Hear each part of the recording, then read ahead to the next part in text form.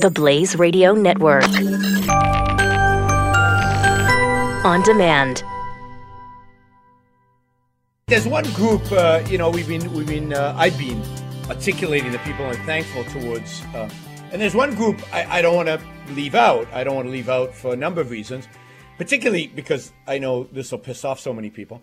But I'm really thankful to the bankers, the financiers, the venture capitalists, the investment bankers, the people who have really financed and made possible the modern world as we know it today. I'm thankful to the guy who, meeting a stinky, long-haired hippie Steve Jobs, wrote him a check to make Apple possible. I'm thankful for J.P. Morgan, who saw the visionary in U.S. Steel in Carnegie and funded it.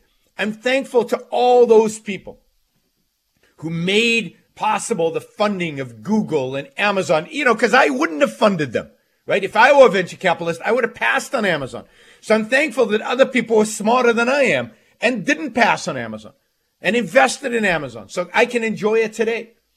And thankful to all those bankers who make small bank loans and make it possible for the plethora of businesses in my environment, in my community, that I can go and buy anything I want, anywhere, at any time of day.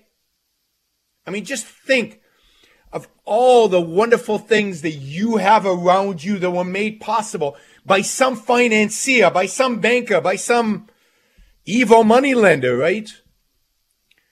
So I didn't want to miss them out, and primarily I didn't want to miss them out because I have a book, right, that celebrates them. And it's called In Pursuit of Wealth, The Moral Case for Finance. In Pursuit of Wealth, The Moral Case for Finance. It's with my co-author, Don Watkins.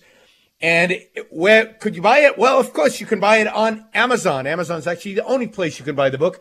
And I encourage you all to go to Amazon and buy the book. You can get a paperback or you can get a Kindle edition. Kindle is only $3.99. You can get it for $4. You can get my latest book, and it celebrates the achievements of financiers, and it illustrates the profound, and I'm using profound on purpose, economic, cultural value that financiers provide to every one of your lives. Even those of you who hate bankers, even those of you who think finance is paper shuffling, whether you know it or not, whether you like it or not, are benefiting enormously from the existence of these brilliant genius financiers and the stuff that they do, the activity they engaged in. And if you want to understand that better, the book is called In Pursuit of Wealth, The Moral Case for Finance. So just go to Amazon and put my name in, and you can get all my different books, just a list of them. And I buy them all for Christmas. Christmas is the next holiday we'll be talking about. Buy my books, hand them out to friends, family, workers, co-workers, the laborers at the Starbucks store who are doing such a good job. Everybody should get one of my books. Equal is Unfair is another one that is very relevant to the world in which we live in right now. So I encourage you to do all that.